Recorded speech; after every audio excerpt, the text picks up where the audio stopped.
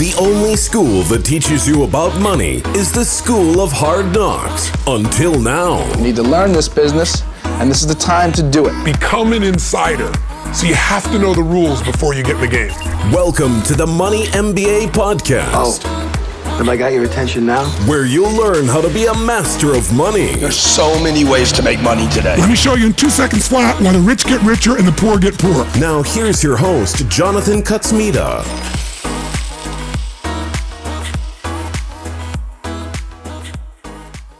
Welcome back to the Money MBA podcast, the Quarantine Sessions. Up next, we have none other than Mike Green of Logica Capital.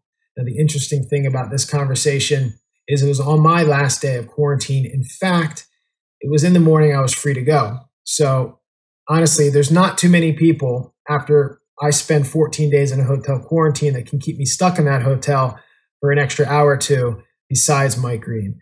I think if this is the first time you've ever been introduced to Mike, heard him share his thoughts, be part of a finance and intellectual conversation, you're definitely in for a treat. However, this is really just the tip of the iceberg in regards to how deep the Mike Green rabbit hole actually goes. So after you're done enjoying this conversation, I thoroughly encourage you to check out some of his other content, whether it be on something like Real Vision or any of the other podcasts he's participated in. For example, I just finished interviewing Grant Williams.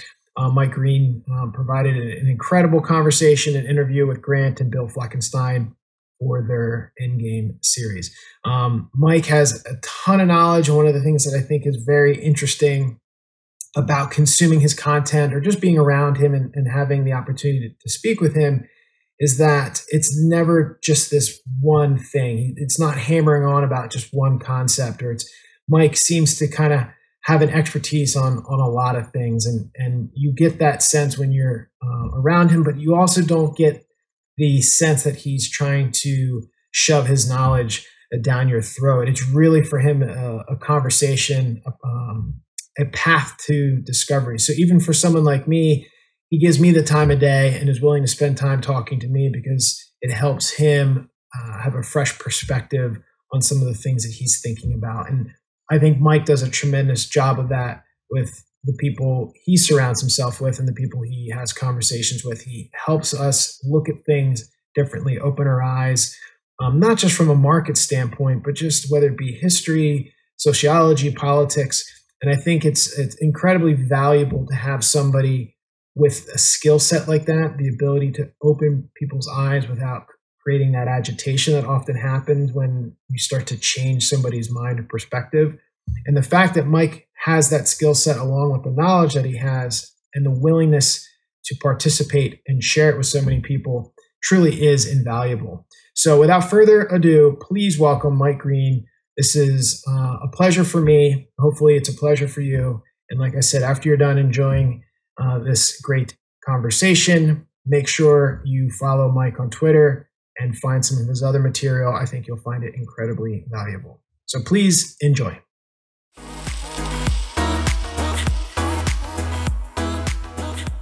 Mike Green, thank you so much for joining me here on the Money MBA podcast in this little series I'm doing, the Quarantine Sessions. As you can see, I'm in a hotel, and it's kind of ironic because given that you're one of the people I always look forward to, and I couldn't be more excited to have you on and chat with you for a while. At the same time, I'm officially a free man, so I can't wait to get the heck out of here. So, now, what makes you a free man? What has changed? Well, coming into Australia, you have to do a 14-day hotel quarantine. Yep. I mean, you can't come here unless you're a resident, permanent resident, or a citizen. So it's already a pretty small, isolated group of people coming in. But yeah, so 14 days here, can't go out, no wind. Well, I have a window, but no fresh air. So officially after 14 days, yesterday they came around and they gave the certificates and all the hoopla. I got a convict wristband, so I'm allowed to exit the hotel without getting tackled. I can think of nothing. You sound like you're a little congested. I can think of nothing more certain to make you sick than being locked up in a hotel room for 14 days. Totally. So. Totally, man. I mean, it's one of those things like, I try to plan ahead with like I brought saline spray just to kind of try to keep myself, somewhat functional. But I mean, you're breathing recirculated air in a country that's already dry. Yeah. So. No, it's what a terrible way to spend the nicest time of year in Australia. But I'm glad that you are almost out. I thought you were about to tell me that you'd gotten divorced and fled to Australia and sold your property.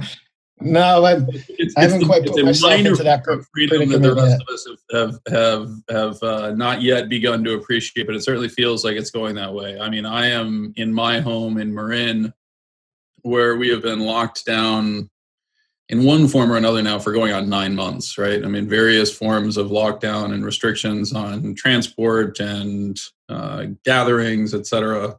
So this is a remarkable period in time that I can only look forward to ending from our standpoint. It feels like 14 days is a small period versus 9 months, but. Well, I feel somewhat, it's unusual times and it's certainly unfortunate times for a lot of people, but I have, a small amount of gratitude for it, because I feel like if you weren't locked down, for so long, as you like to say, I'm sure your family's tired of hearing about you. So you're more eager to just have conversations with other people like myself. Yeah, in a lot of ways, actually, they have become easier, right? The expansion of tools like Zoom, et cetera, have actually facilitated for the older generation. I think what the younger generation was naturally picking up with FaceTime and Snap and everything else, which is more the visual contact and more the informal gatherings as compared to the more formal settings that you and I are used to interacting with. But I had a very brief window. I traveled to Dallas in October, and that was a very welcome relief. So I'm happy that you are free and heading out into the sunshine after this call. So we'll try to make it as brief as possible. Well, I'm not going to hold my breath on that, and I'm certainly not. I am known for my long-windedness. Yes, I'm certainly not going to force it myself. And it's funny, if you would have told me last year that I was going to be in person, not only have conversations with, but be in person with Mike Green more times than I can count on one hand, I certainly wouldn't have believed you at all. But I did have the pleasure of being part of that small gathering in Dallas. And what I think is interesting, speaking of myself, not really going through the gauntlet like you have in Wall Street, where when I get to be around guys like you who've, you've put in three decades, and it's fascinating to me when you present these ideas. And I have a couple questions about kind of how they come into genesis, and when I first met you in Cayman Islands, I mean, you kind of blew everybody's mind with your presentation at that time. And then you don't really know what you're getting, what to expect from Mike Green at this point, a year later in Dallas. But what you talked about had for the most part, it had nothing to do with really what the presentation was.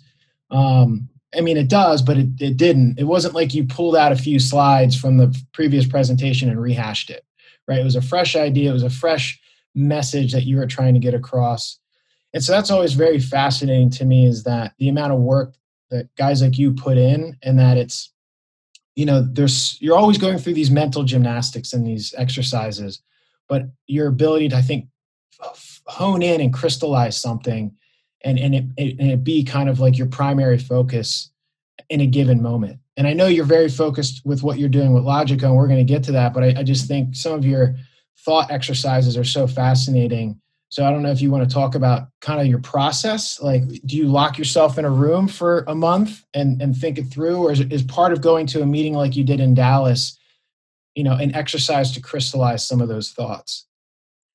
That's absolutely part of the opportunity. And I feel privileged that I have people that both listen to me and engage actively. I mean, you've been through some of my presentations on passive. You know that I always start it with the quote from Albert Einstein: two things are infinite, the universe and human stupidity, and I'm not sure about the universe.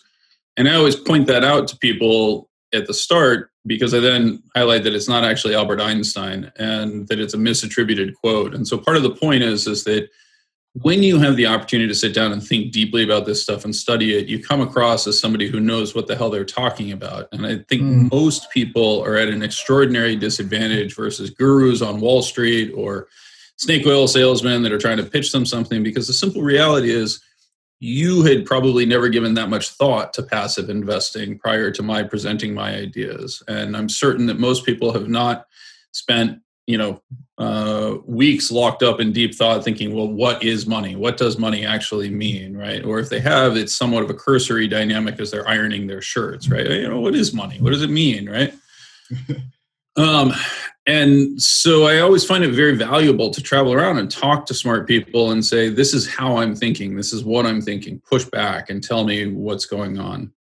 When you talk about that process, Grant Williams highlighted this. Like it really is true. I spent 2.5 years traveling around the world talking to the smartest investors I knew prior to, of course, Zoom taking off, and sharing with them my work on passive and saying, look, tell me how I'm wrong. Explain to me where I have this wrong. And when no one can really push back, then you suddenly realize, okay, wait a second, this is actually becoming an increasingly fully formed thought. And most people tend to gloss over that dynamic. They tend to think, okay, here's an idea.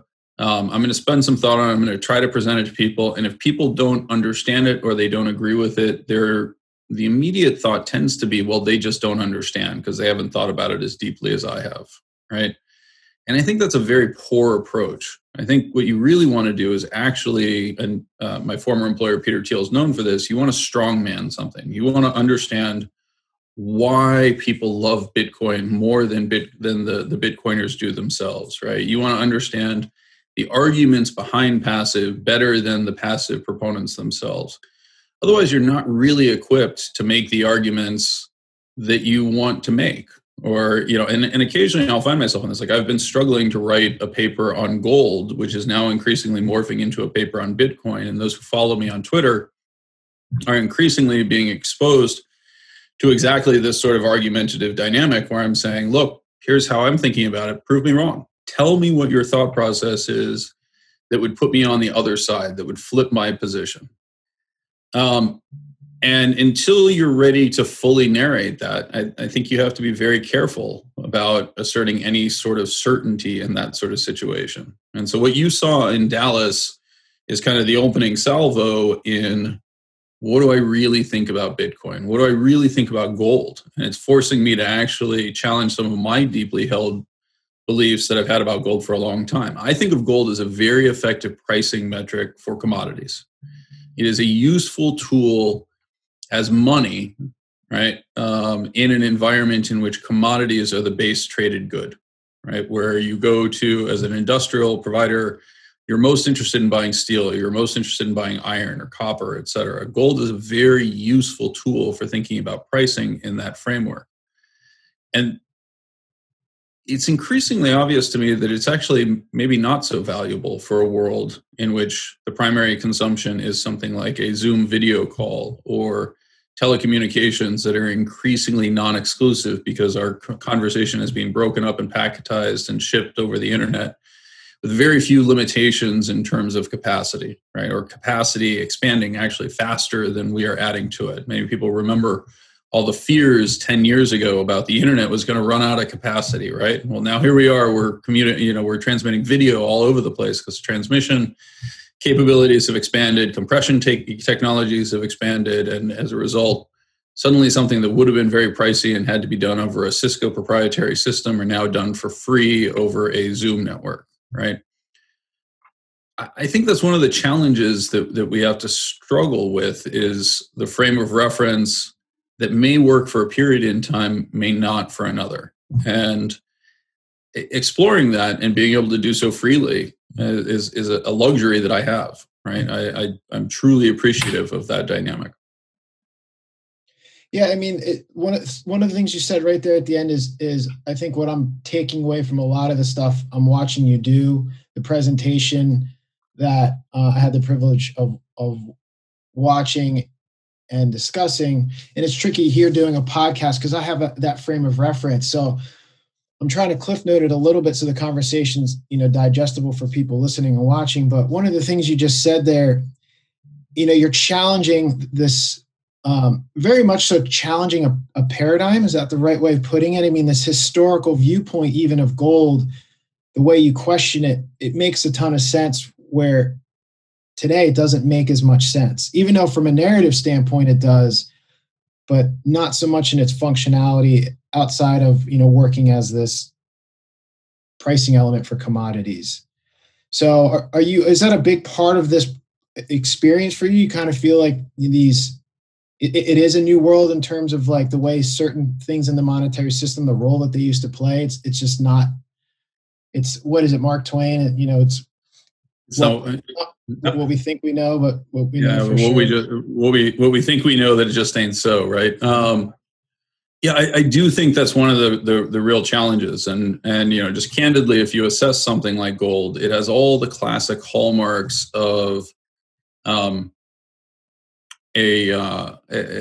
argument that Keynes described as a barbarous relic, and people, of course, love to make fun of that analysis. And to be fair, Keynes had a very poor understanding of the dynamic of money, or a very poor articulation of the dynamic of money. But when you think about how people defend gold, they often start with the first observation: gold has a 5,000-year history, right? In the history of man, gold is money. Right. Well, that's a pure straw man argument, right? You are engaged in a classic appeal to authority. Let's look at the history and the augustness, and it's the equivalent of saying the Tudors have ruled England for centuries, right? Like, it's meaningless in the current context of things, right? And the fact that something has a 5,000-year history is, as somebody else pointed this out, and I thought they did an excellent job of highlighting this fallacy. But there's a 5,000-year history of bleeding people with leeches, and we don't continue to do it. And I understand that puts me out in a situation where people are immediately drawn to attack and saying, "Oh, there's a failure to appreciate the history." I think you know me well enough to know that actually I spend more time trying to consider that history and evaluate what's actually driving that narrative than most do. And that is, again, what kind of lends strength to an argument. When you can turn around and repeat the underlying argument that somebody has for why gold, right? Why is gold important? What are the historical examples that you can point to, or the evidence thereof? Those are all things that I think are incredibly important in formulating your argument. And people can be very sloppy about it, right? You see it, you don't have children, but for those who have children, and in particular teenagers, you'll see them very quickly jump to a conclusion from a set of facts, right? The classic IQ test of, Susie is a Whizbee, and, James is related to Susie, and therefore James is a Whizbee, sort of thing, right? Well, they can immediately say, yes, that's true. You're like, well, you don't know what a Whizbee is, right? Maybe Susie is a Whizbee, and that requires being a woman, and it's actually a designation, so their relationship has no link whatsoever, right? I would just argue that kind of becomes the most important part. You need to understand your opponent's argument probably better than they do. And you also need to free yourself to make mistakes and think clearly, and be unfailing in kind of pulling the thread on that sweater until there's no more sweater left. So. And I also think your approach, though, is you're not, although I think maybe a 40,000 foot view may judge it this way, but you're not trying to win the argument per se. Like, yeah, you want to have that strongman approach so you have an intelligent debate about it and kind of get somewhere that's productive, but you're not going in at, I'm right, I have to win this, and let me beat you up at every corner. It's actually really funny because the worst arguments I'll have with my wife, or she'll say something along the lines of, it's impossible to argue with you. And I'm like, we're not arguing. Like, I'm not actually arguing. It is inconceivable, right? But we'll have a quote unquote argument from her standpoint where I am questioning something that she is saying, and I'm legitimately questioning it. And I'll say, I don't know the answer. I'm just exploring it. She's like, well, why can't, by refusing to accept what I'm saying, we're having an argument. No, No, Jen, we're really not having an argument. And I'm fortunate that she's been willing to tolerate that for 20 plus years. But I feel for her.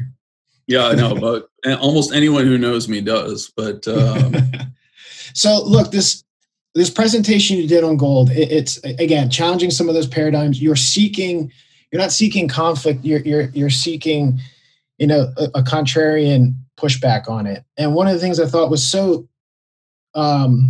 so unique in terms of making your point why maybe gold is a bit of a relic is that you kind of went through this whole process of it just happened to be in the right place at the right time, right? You kind of had the periodic table and you crossed out all the elements because they were either, toxic or, you couldn't really work with them. And you were really left with a handful of them.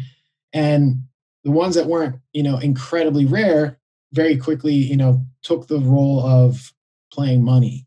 And so to your point, 5,000 years later, we're still kind of holding on to the fact that, it had all these magical properties when really it was kind of more of the right place at the right time. Yeah, I think that's right. I'm actually happy to share the slide if your viewers would be interested in it. Go ahead. Let me, do I have the ability to share on the screen here? And if not, I can just insert why don't you enable it quickly? So this is the slide that I shared at that meeting, and it's asking the question like, why did we actually choose gold? Why was gold chosen, and more accurately, why was a gold-silver alloy chosen as the first? What was referred to as electrum. Why was it chosen as the first? Hold on a sec. My son is trying to sneak behind my green screen here. Not very well, he asserts. He did. There was no conquering of Rome on the blue screen. No conquering of Rome on the blue screen. No, that's Marin County there. So, the question of why gold, well, the dynamics of if you think about what was needed for coinage at the time, and coinage was really just a system of accounting, that if you think about, and I have this slide elsewhere in the presentation, you're familiar with this, what money is really about is the cancellation of debt. It is a uniform vehicle that allows you to assert, I have paid my debt, and it is no longer held against me. And that's the value of the state, is providing the resources and reinforcement around that. A court system that says, yes, you've paid your debt. Here's the demonstrated dynamic associated with it. And we will defend you against the depredations of a mafia or someone else who asserts that, yeah, sure, you gave me something, but it's not enough, right? Like those are the systems and roles of the state government. In terms of why it became gold, well, look, what are the key criteria when you think about trying to create coinage 2,000 years ago, right? And even today, for that matter, it needs to be solid at room temperature. And so if I think about things that are solid at room temperature, let's see if it's going to... Solid at room temperature wipes out all those elements on the periodic table. Can't be radioactive because that would actually be a fairly poor feature of coinage that you're holding in your pocket. Likewise, it can't be corrosive or toxic. That might improve the velocity of money if it was toxic, but that's really not the objective here. You want to have something that you can physically hold and, again, keep in your pocket. And then there's something that people tend to forget about. So now we're basically down into the metallic compounds, right? The simple metallic compounds, everything from magnesium to cobalt, et cetera. And it needs to be malleable at achievable temperatures given the time period. So sure, we could mint coins out of tungsten today if we wanted to. And most people are going to be familiar with the fake gold that was uncovered in July in China, the roughly 83 tons that turned out to be gold-plated tungsten. Was it tungsten? I think it was tungsten, which has a similar atomic weight to gold. And so it weighs roughly the same and can be confusing in that framework, right? It doesn't look anything like it. Well, tungsten requires melting at roughly 3,500 degrees Celsius, right? That was not achievable 2,000 years ago. Mm. And so if you go down to things that are actually malleable at temperatures that can be achieved with an oxygenated furnace, you're basically down nickel, copper, zinc, silver, and gold. Right? Every single one of those is used as money all over the world. Alloys of them, occasionally tin will get tossed in there as well, right? But that is what it is. And then it just becomes a question of if you're going to use it for conducting international trade or large-scale trade, it can't be a complicated alloy because you need to be able to test the accuracy or the fineness of it to confirm that it hasn't been counterfeited. And in that framework, you're effectively locked down to basically two elements, right? Silver and gold. And so we think that there is this giant magic component that, the Lord has come down upon us and bestowed us with gold to function as our monetary system. That's not what it was. It just didn't do that. And so if you go back and you challenge that very basic assumption, then it becomes a question of you're now freed to start saying, well, what actually is money? If gold is not money, what is money? And my conclusion, as you know, is just very simply money is that which cancels debt. It is that which allows me to demonstrate that my obligation to a fellow citizen or another trading party, a counterparty in a trade, has been satisfied. And the minute you do that and you recognize that, right, which links itself back into the framework of what is the actual role of gold, what is the role of monetary systems, it's in maintaining social stability.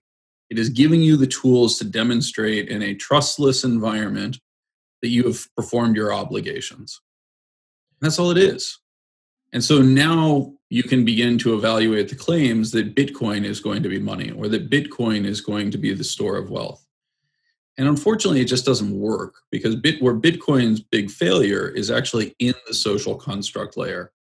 And there you find all sorts of challenges that exist for those who hold Bitcoin or for those who think that Bitcoin is going to be broadly adopted. One of the most obvious ones being the limitation on supply. And so Bitcoin was very specifically created to prevent the flexibility or the printing of money that was done in 2008, right? Satoshi Nakamoto came out, or Satoshi Nakamoto, I'm sorry, came out in 2009 with his white paper specifically reacting to that dynamic and the sense of violation that it created for them, right? And so they created a perfectly scarce vehicle. The problem is perfect scarcity is not a feature, it's a bug. Because ultimately, if the role of money is to settle social obligations, if you construct your money without the elasticity, and I want to make sure that people understand what that term is, because when I go to crypto Twitter or I have conversations with people who are Bitcoin maximalists, they tend to think that flexibility or elasticity is referring to, can I divide it? Can I take a single Bitcoin and split it into X number of Satoshis so that it can be spent, and then even smaller than Satoshis? That's not what it's actually referring to. Elasticity means that the supply is capable of expanding. It's capable of expanding to offset permanent loss, right? So when a ship sinks at sea and the gold is lost, there is an immediate hit to wealth and there's an immediate hit to the supply of gold. But the social obligations associated with that, the need to repay debt, really are unaffected because we know that we have a social construct. What we're actually settling with is not gold, but with money, right? And so the flexibility of a dollar to expand to offset credit defaults, offset losses that have been created by malinvestment is really important. It prevents windfall gains to those who don't take risk. So just imagine in really simple terms, Bitcoin is supposed to have 21 million coins printed in total that can be divided into any number of subunits. Somewhere in the neighborhood of 3 to 4 million of those have been lost, right? Now that has created a windfall for those who continue to hold Bitcoin, right? By doing nothing, they have gained at the expense of the rest of society. Likewise, those who lend Bitcoin, if they lend it to somebody who is of poor credit, if they make a mistake, right, their losses are absorbed by those to whom the credit has been paid out. But if that is actually lost, right, so if I lend it to somebody who forgets it in a taxi, that taxi gets recycled, the recycled taxi destroys the hard drive, or I lose the keys, right? That creates a windfall for the remaining holders, and that discourages risk-taking. The whole point in society is that we want to build a system that encourages risk-taking, not rampant speculation, which is what the Federal Reserve is engaged in protecting, right? We're going to protect against any losses by the corporate class, by the elite class, by those who have access to the regulatory framework to say, hey, we need to be protected because it will create social disruption if we experience losses. That's unquestionably evil. I'm not arguing against that. But Bitcoin is actually too good at it. By taking it out of the hands of human beings, you cease to have the monetary system function on behalf of human beings. And that's not a system you want to live in. So it's again, a lot of times when I'm listening to or reading things that you put out, it crystallizes a lot for me because I've had so many doses of these ideas or so many conversations, right? So it starts to become very supplementary and cohesive for me. So to take it back a little bit, one of the things that, you kind of covered, as you're talking, there's little things that came up that I was going to kind of lead you towards, and you kind of covered it anyway. But one of the things I really want to focus on first, there's actually two things. One is kind of lean in a little bit more on your definition, not your definition, but how you see the definition to be of money, because it's super important. And the first time, I had a conversation with you about the shortcomings, let's say, of Bitcoin was around this time last year in London. And it was very much about the ability to use it to extinguish debt, right? And that continues to be a conversation and a debate you have with people. But, talk about how you see, the true definition of money. And also the point you really hit on there on the end is this almost criminal behavior from the money makers, from the central banks, where Satoshi and Bitcoin and the Bitcoin, the crypto religion that is kind of developed is so much so because of the abuse of that power, right? The abuse of the privilege to kind of make money elastic has created, caused the pendulum to swing so far the other way that it's they want this ultimate perfect scarcity vehicle. So I think there's almost no comment that I can make about that because you kind of perfectly nailed it, right? It has absolutely been an abuse of the system. And like all abuses or excesses, it engenders a blowback or, a shift in the opposite direction. Part of what I'm increasingly taking the role of is trying to explain to people that what they have fallen prey to is swinging too far in the opposite direction in a manner that will actually have incredibly catastrophic outcomes for society, right? The general idea of hard money, right? The view of hard money draws from the Austrian school of thought. And, many of the luxuries that we have about thinking about money were actually created in the 19th century, right? So, what is money? This kind of deeper philosophical question about it. The reason we actually began to think about that is until the expansion of the globe with the discovery of the New World, and apologies to the woke dynamic of, highlighting that framework. But until we entered into these very long logistical chains, right, where we had product coming from China and product coming from the Caribbean and product coming from the New World and product coming from XYZ, the vast, vast majority of trade was conducted locally. Right? It was the local baker making your bread. You would pay him by saying, I will gladly pay you Tuesday for a loaf of bread today. Right?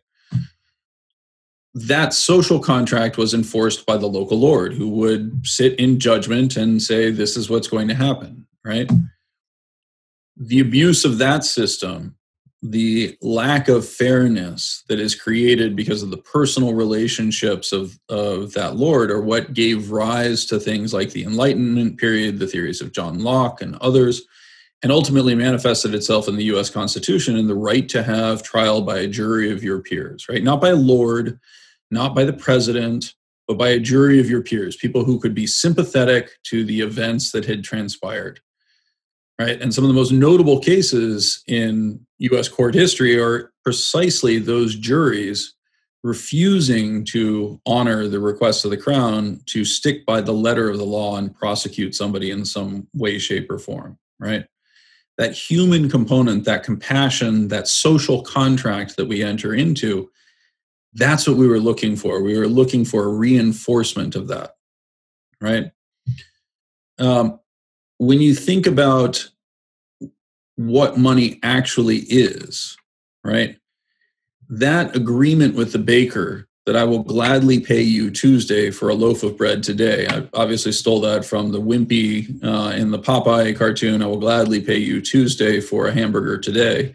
There's a great graphic online that I've included also in the presentation, which is showing Ronald McDonald and Burger King and Jack in the Box, beating up on Wimpy and be like, "It's Tuesday, motherfucker."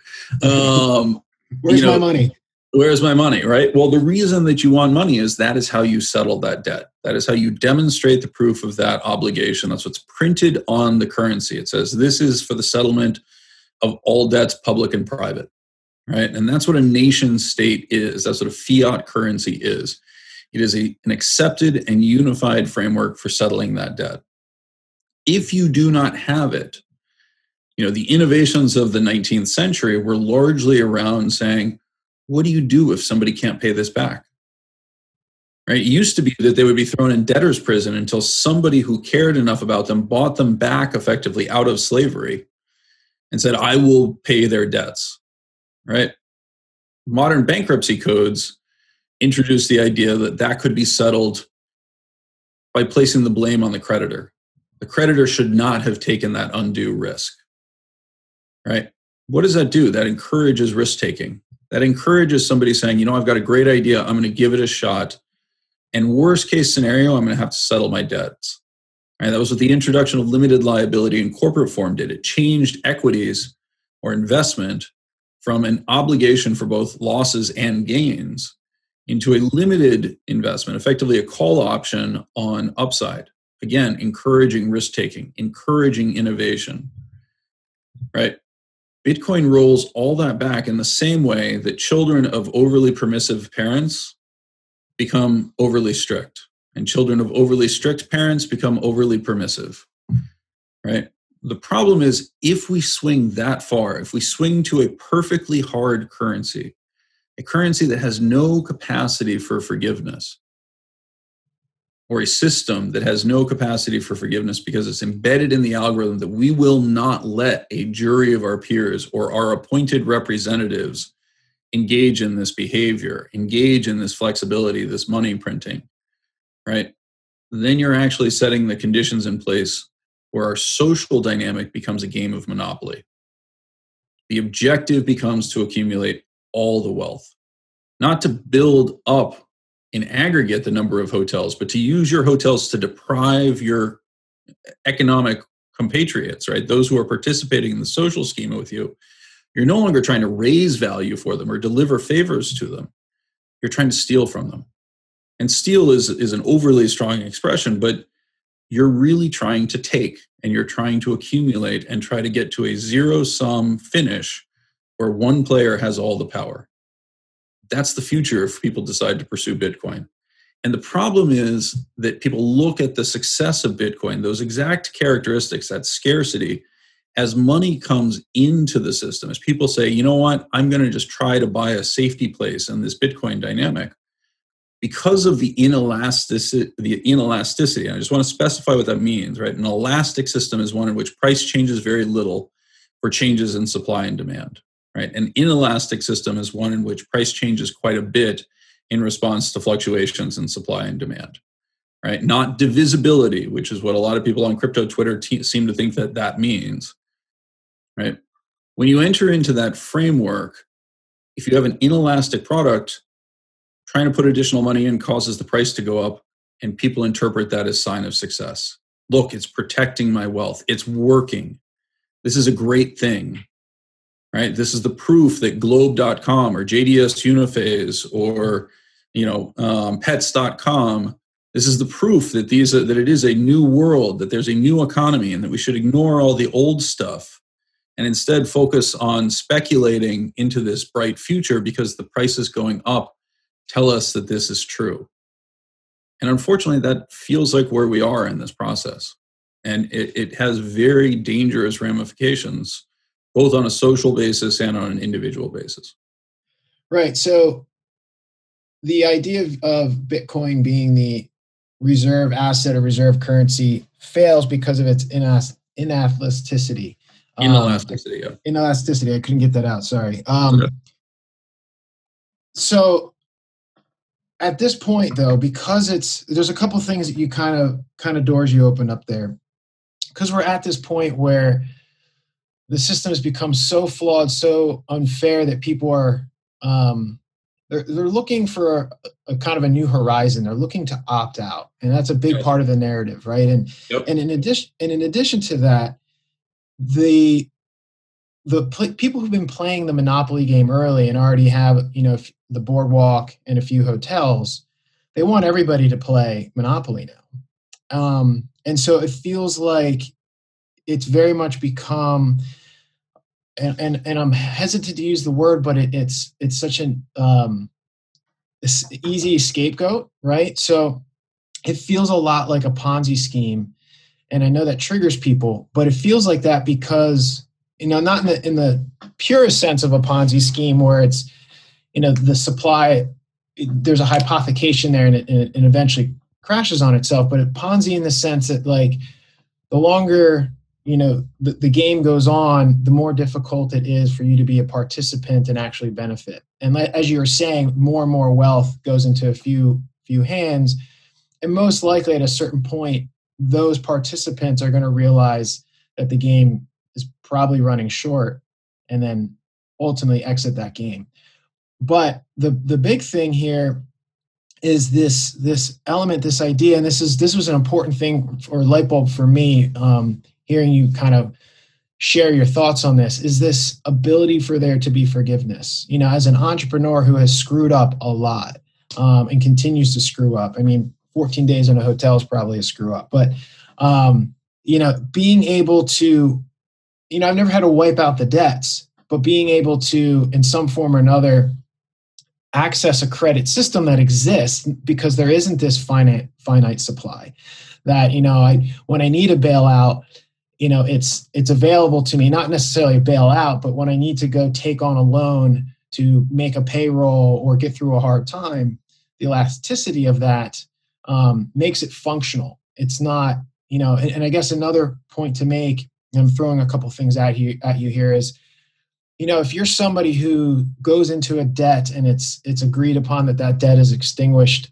through something like Bitcoin, and you have such a limited supply and the ability to lose that supply or any Bitcoin you hold is so high, and you have something that is inelastic and the price is, because of that, continuing to rise, you very quickly lose the ability to pay that debt in a functional way. Very much so, and again, I'm throwing a lot at you here, but very much so it feels like part of this social unrest is the abuse of power from central banks and the lords, while at the same time, you've had zero wage growth. The labor market, it's not what it used to be in the sense that labor used to be how you would ultimately extinguish your debts, right? It was a way of acquiring money, and money is a way to extinguish debt. So labor was your way of participating in this elastic game. You kind of eliminate all of these dynamics now, and it really does become a game of Monopoly where you can't even get a piece to play on the board. So I don't know really what I'm leaving you with there to comment on. No, you've opened up the thread that I think is sitting at the core of this, right? Which is people are looking at the system and it is inherently corrupt at this stage, right? And so I had somebody on Twitter reach out to me and ask me how I would reconcile my support for a recent interview by Rohan Gray by Dmitry Kofinas at Hidden Forces. And I encourage people, Dmitry has made that full interview available. He usually has a regular section and then a section that's reserved for subscribers. He's made that entire section available at my request. I'm very glad he did that. Before you go any further, I would like to empathize that as well, because I started listening to it and I saw your comment on Twitter that you're going to try to get him to open up the full episode, and I have not had a chance to listen to the second part, so I'm glad that you did, because it's one that people need to start chewing on for sure. Well, and I understand that many people don't have the luxury of paying for a subscription and gaining access to this. I genuinely believe that the second half of that and the entirety of that episode is something that everybody should listen to. And for many people, it's very hard to listen to that. I emphasized also, please, this is hard to listen to. Listen with an open mind, right? Yeah. Rohan Gray is a professor, I believe, at Willamette University. I'm going to be interviewing him on Real Vision. Again, that will probably be available at the end of January on YouTube. And so I encourage people to look for that.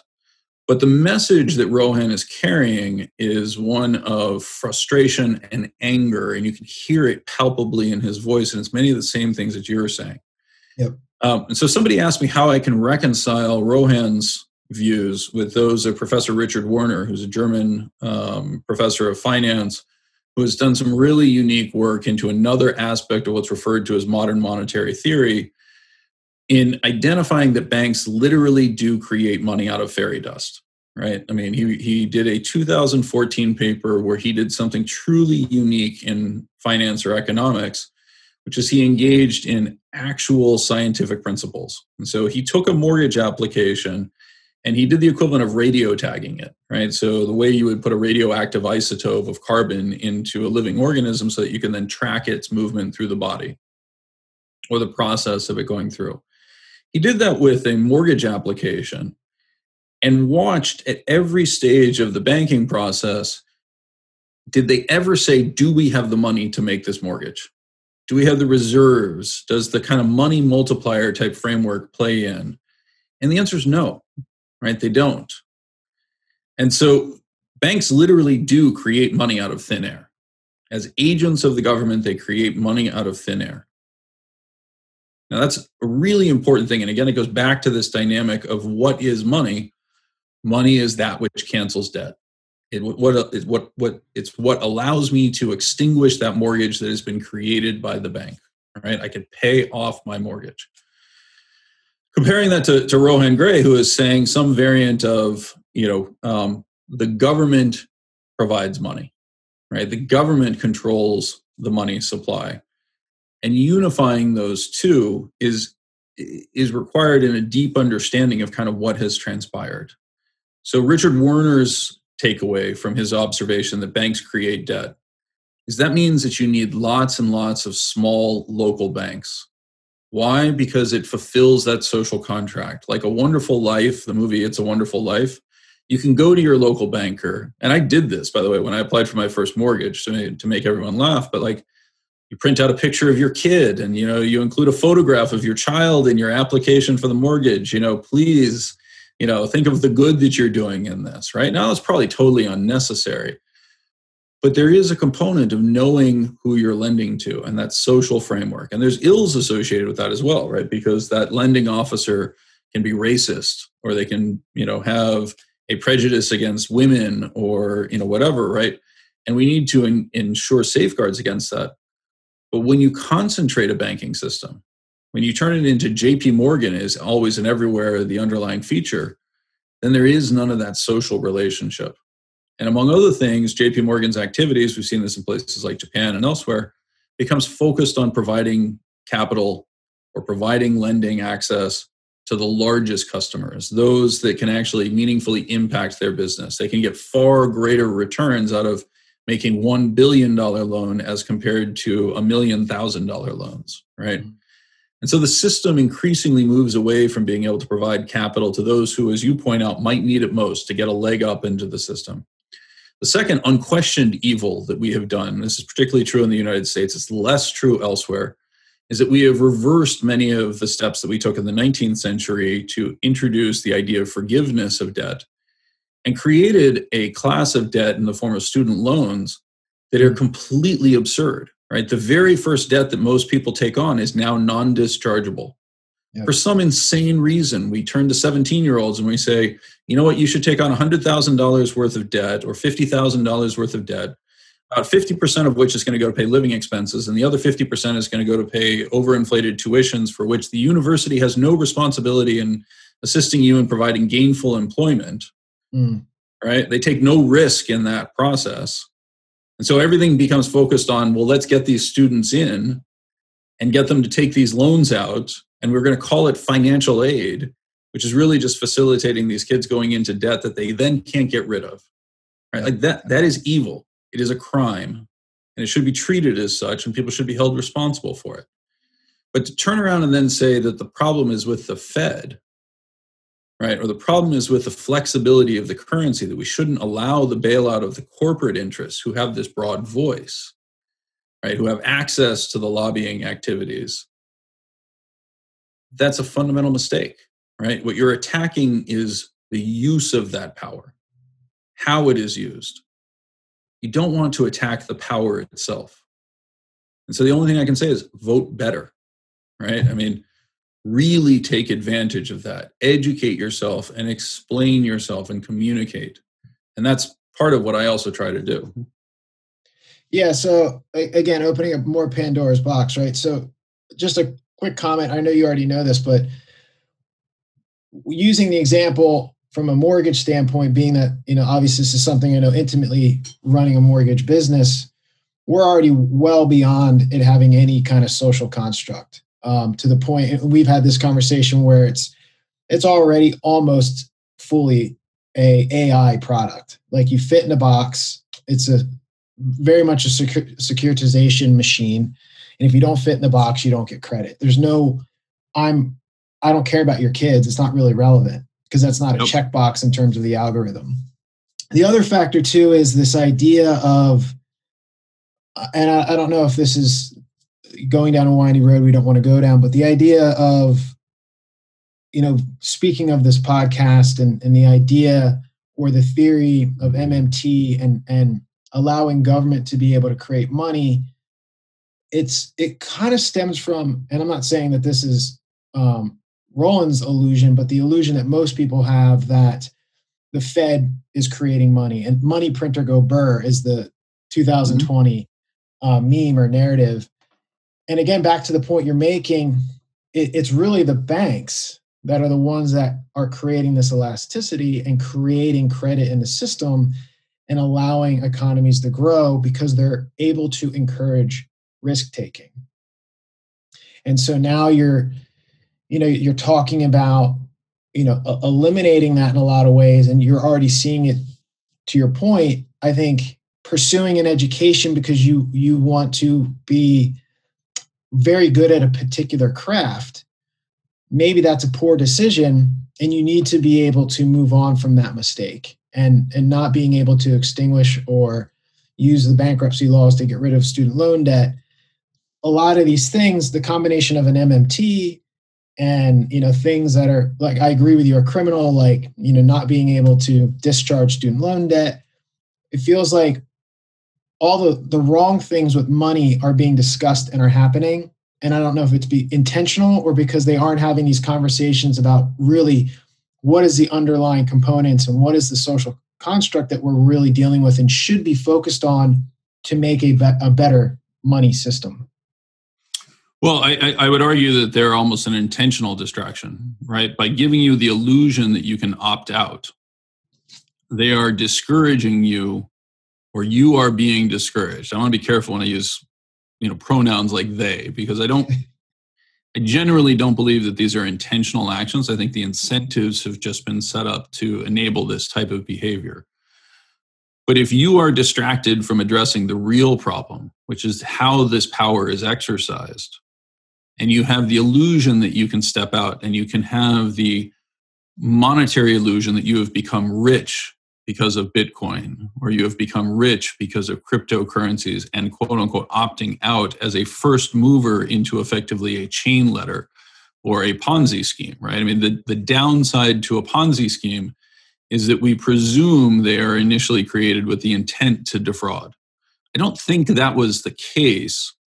And I would point people back to something like Bernie Madoff, right? The initial attempt was not to defraud. He made poor investment choices, failed to generate the returns, convinced himself that by telling people lies, he would buy himself more time where he would then be able to replace that lost income. And then the system expanded. And by the way, that's part of the reason why the losses in aggregate were relatively small, because he really didn't go off and spend the money on crazy things as some people do, right? He was trapped in a lie, right? I think something similar has happened to Bitcoin. I really genuinely do. I think, unfortunately, it's a much bigger scale dynamic. And as a result, people are increasingly trapped in it. And as you're pointing out, those who are at this point cheering the system on are a combination of those who are mystified and don't truly understand what's going on, and some who are very cynically saying, you know what, I'm going to trade the bubble before it pops, right? Paul Tudor Jones is, and the misunderstanding of this, I mean, Paul Tudor Jones has come out and said, and by the way, I know Paul, he's an amazing guy, incredibly warm, incredibly generous, and he wouldn't intentionally take money from a grandmother for any reason whatsoever, right? If anything, he would want to give it back. But when Paul Tudor Jones goes out and says, I have a small position in Bitcoin, and that manifests itself in crypto Twitter as saying Paul Tudor Jones is 100x levered long in Bitcoin, like, you just sit there going, what in the world is going on? And people are kind of trapped in this framework. And again, you know, the feedback loop is each incremental dollar that comes in, until people start taking more money out than goes in, that inelasticity manifests itself in rapidly rising prices. Over this weekend, you obviously saw Bitcoin prices appreciate somewhere in the neighborhood of 10%. Coincidentally, in quotes, right? Not coincidentally at all, to express that more clearly, with the government coming after Ripple, right? And so money that was in one form of crypto very clearly transitioned to another form of crypto, creating a significant price bump that people have then interpreted as, aha, this is proof that a nonsense stock to flow model, you know, created by an anonymous person out there, you know, somehow or another works. It's just, these things are not true, right? And they are unfortunately very damaging, and it feeds back into a system that people have when they participate in a fake system. How can I get out? How do I avoid making decisions that make me even worse off? How do I avoid buying something from the company store if I'm trapped somewhere in West Virginia, right? I want to opt out. I want to grow my own groceries to avoid this. Well, what happens next? The jackbooted thugs of the company show up and stomp out your garden and say, you're not allowed to do that. You have to buy it from the company store using company script, right? That sort of system, people want out and they don't know how to get out. And so when given a small door to get out, they jam through it, and it creates the illusion that it's working. And what you're really doing is the exact same thing that people have heard me criticize FIRE participants for doing, et cetera, right? You're leaving the system. An economy and a social construct is a function of the number of participants. It's a function of each individual deciding that they are going to put their best efforts forward. And when you choose to try to opt out, you're damaging everyone in the process, and ultimately yourself the most. So there's two things I want to ask you about here, and that's I want to give you a chance to explain why you're not a fan of the stock to flow model for Bitcoin. Second thing is explain what the FIRE participants are, so people understand that.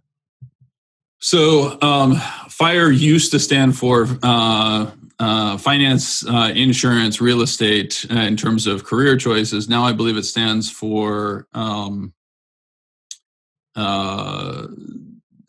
retire early, something, you know, financial independence, retire early is, I believe, what it stands for, right? And so this is a framework that involves saving a lot, accumulating capital, and then retiring at the age of 35 or 40 or 45 so that you can go off and enjoy your life in a pseudo-selfish framework while your money works for you, right? That one's a very easy one to criticize for the reasons I said. Look, you are welcome to self-actualize, right? I have repeatedly in my career, much to my wife's chagrin again, you know, taken periods where I just went off and explored and it didn't take income, and said, you know, I want to think freely without the obligations of having capital at work so that my mind is capable of fully functioning and being focused and present, right? A form of meditation, intellectual meditation for me. When you have that type of framework on an individual basis, that's fine, right? You're doing that. But for most of these individuals, they haven't achieved that freedom without the ability to put their capital to work. And so they in turn are putting their money into passive investments. And passive investments is just another variant of the Bitcoin type framework. It's a direct outgrowth, in my opinion, of people feeling disempowered, right?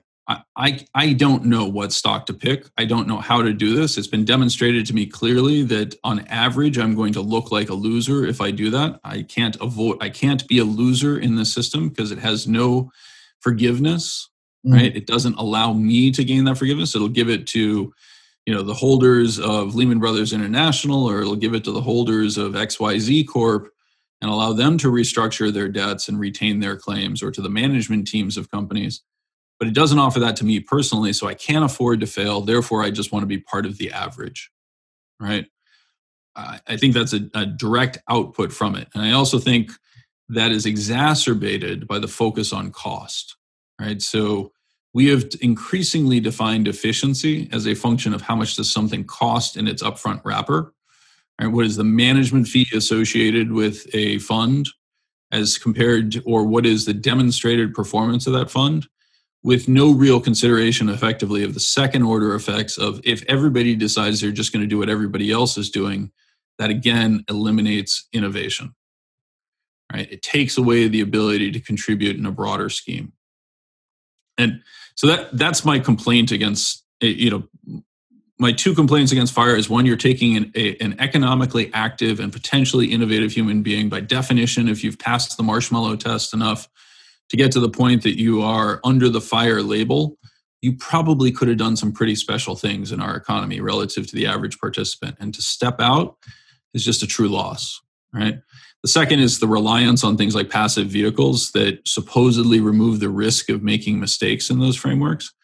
I think, unfortunately, very much like Bitcoin, that exhibits itself in increasing inelasticity in markets, which causes prices to rise and makes you think you're doing the right thing. But as I've said elsewhere, you're effectively driving in a car with no brakes going uphill. I mean, if that car starts going downhill, you have no real, there's no real solution to it. What was the second thing that I was going to talk about? The non-discharge. I asked you about the stock to flow, and it's not important. I don't want to go back there because what's more important now that you kind of transitioned to this direction, and I appreciate your time.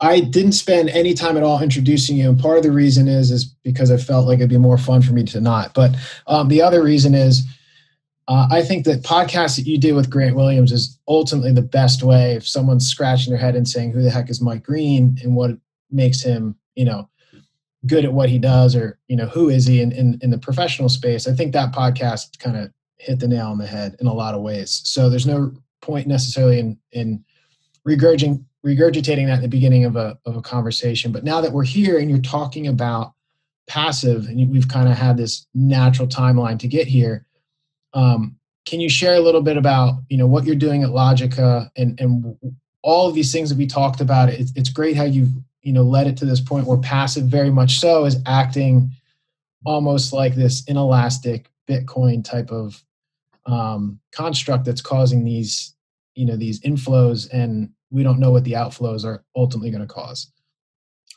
So just very quickly, I am the chief strategist, portfolio manager, and partner at a firm called Logica Capital Advisors. Logica runs what are referred to as long volatility strategies. Our flagship product is a hedge fund, the Logica Absolute Return product, or Logica Absolute Return Fund.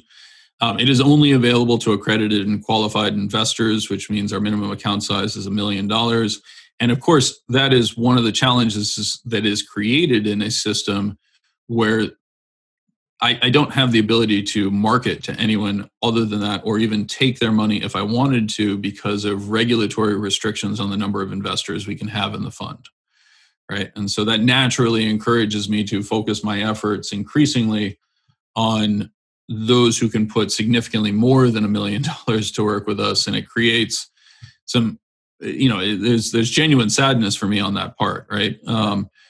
What we're trying to take advantage of is exactly this increasing inelasticity. And so the construct of our portfolio is built around the use of options or derivatives. Derivatives are priced off of assumptions of how markets work. Those assumptions are largely predicated on the historical characteristics of markets.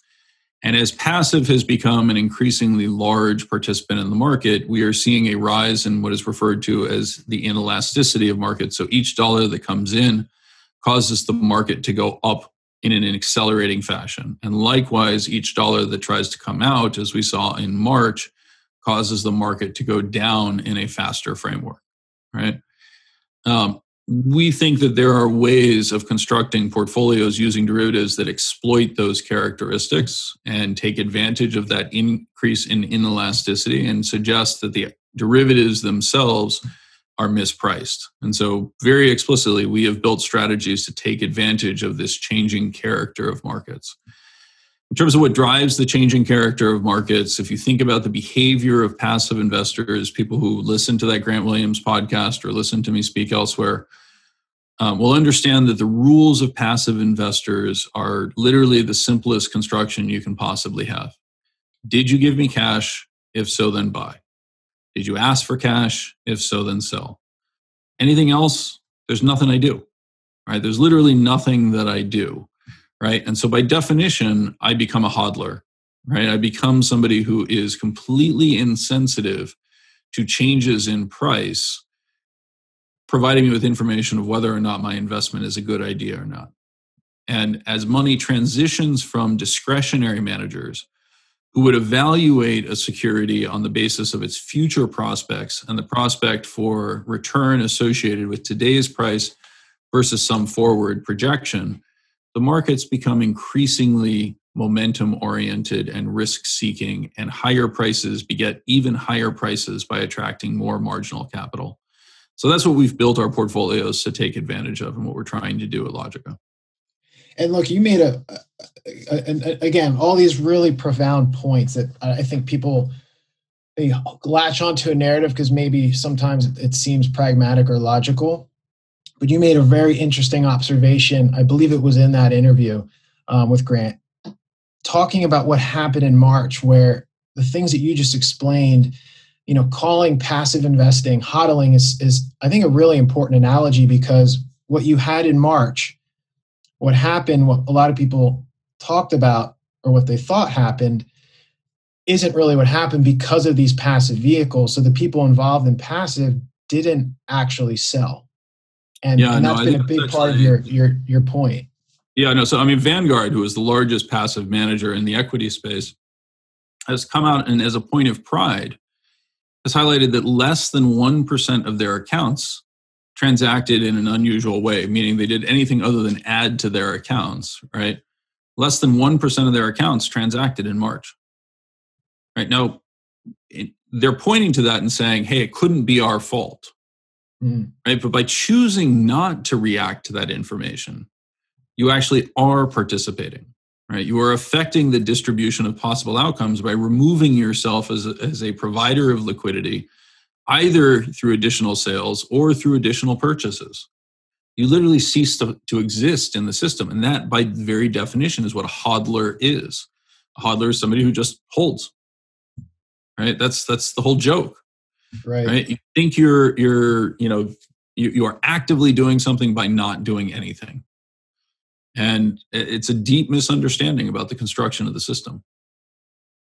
And so what the observation ultimately was there, that a big part of what caused March isn't retail. It wasn't retail, and it wasn't these people who are in passive flows, because in many ways they've opted out. By opting out, they put their money in passive. They've become holders or hodlers in the equity space. In the meantime, you had the discretionary investors were the ones that were ultimately selling at the peak of the March crisis and causing all of that kind of outflow and chaos.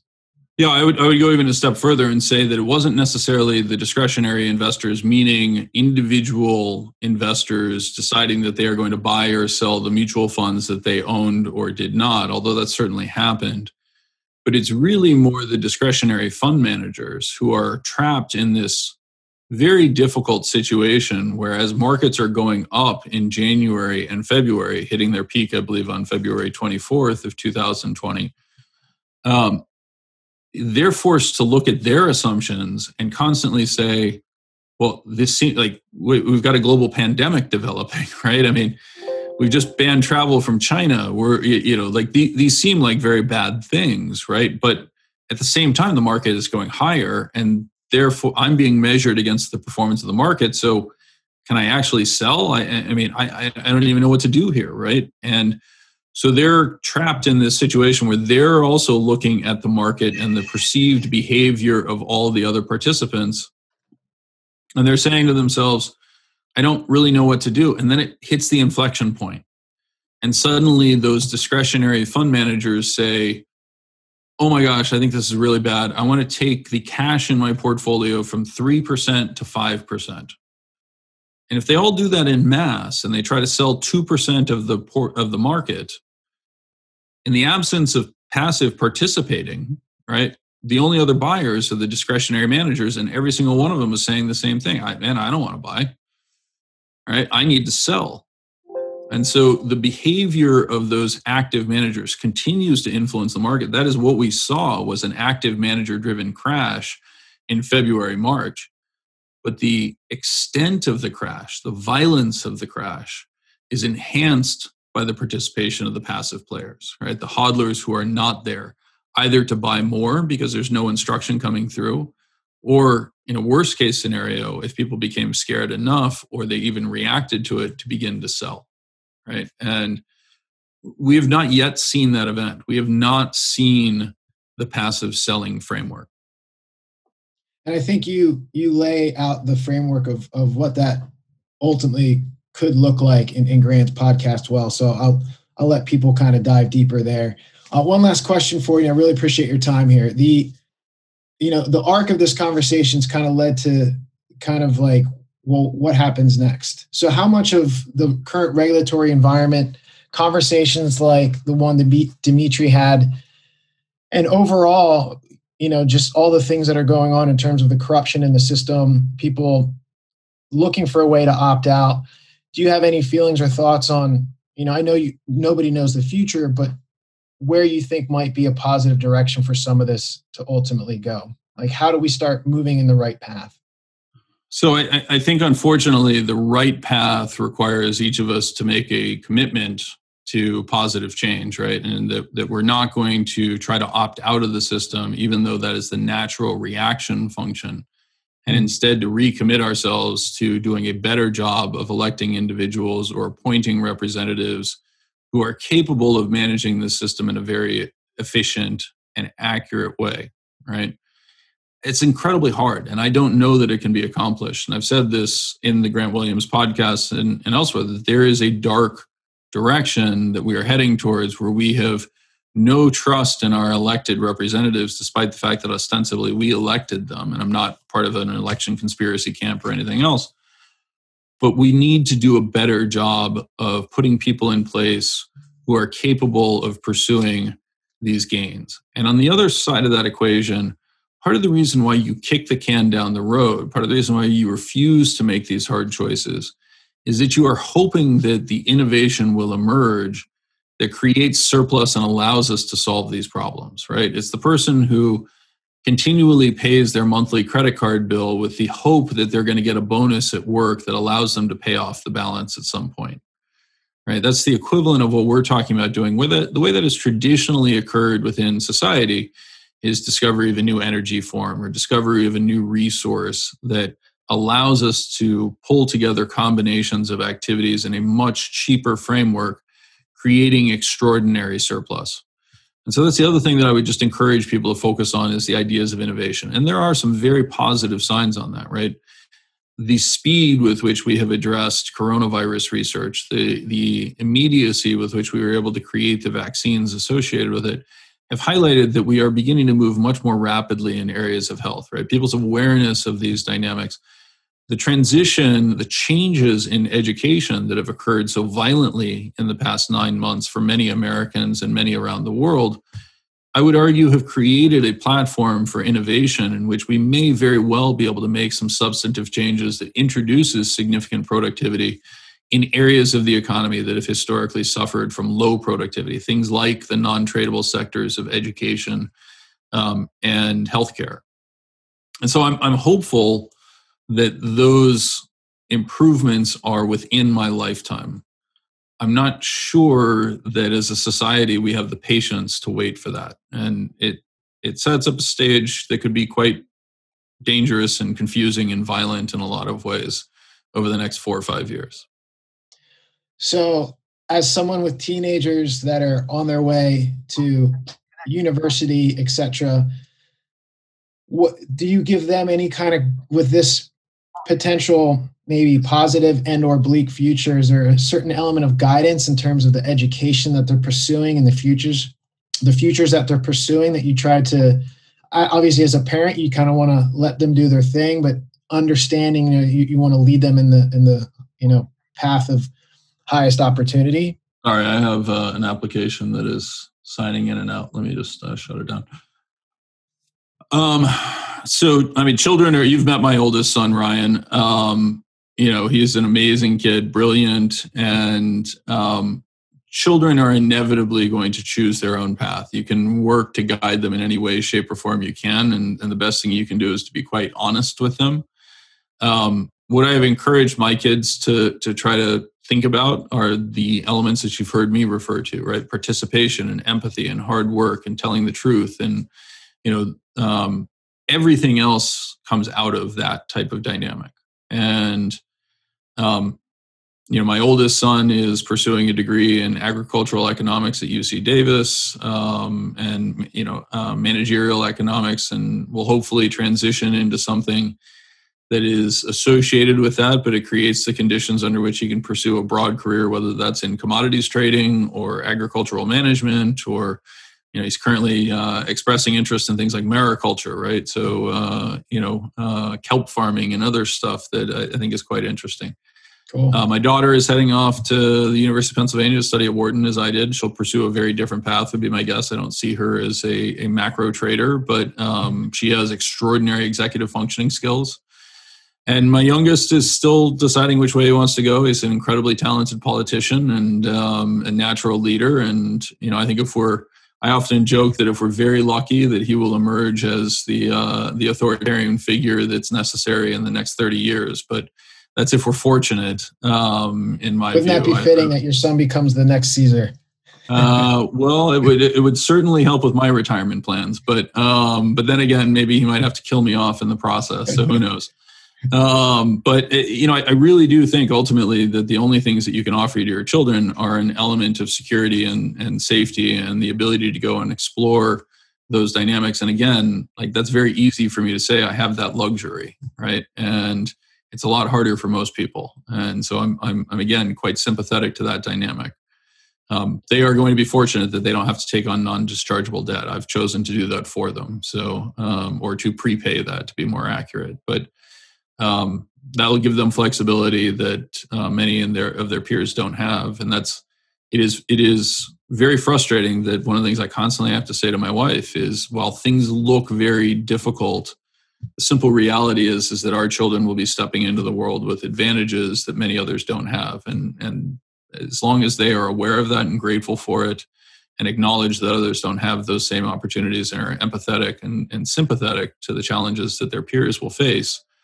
I've done the best that I can.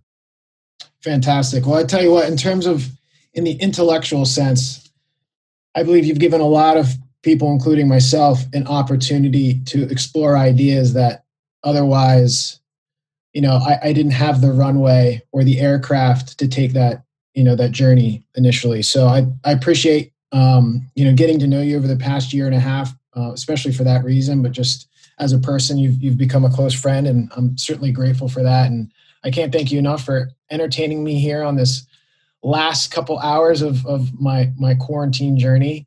If people don't already know you and where to find you, give us a little bit of plug as to where they can engage with you on some of the ideas you shared here today. So you can find us at our website at www.logicafunds.com. And you can follow myself on Twitter at @ProfPlum99. You can follow my partner, Wayne Himmelstein, at Wayne Himmelstein, HIMELSEIN. I'm hopeful that I get that spelled right in fast form. And on our website, we maintain a research blog where we share some of our thought pieces. And then I'm also very regularly appearing either as an interviewer or as a subject on podcasts and various other things. So you highlighted the Grant Williams.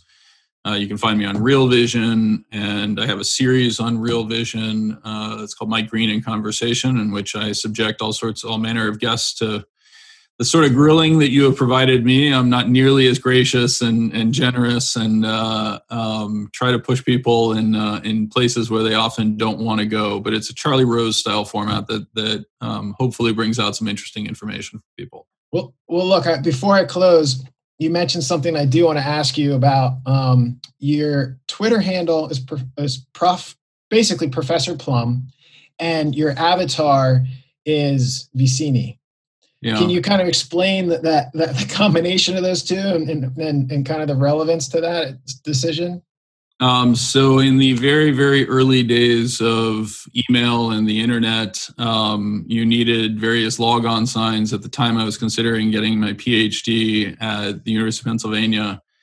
And so it was a little bit of a joke. Instead of Professor Green, it was Professor Plum, playing on the clue dynamic. And 99 was, just a number that made it accessible, because obviously there's lots of people who had thought of Professor Plum back in the days when nobody knew if you were a dog on the internet, right?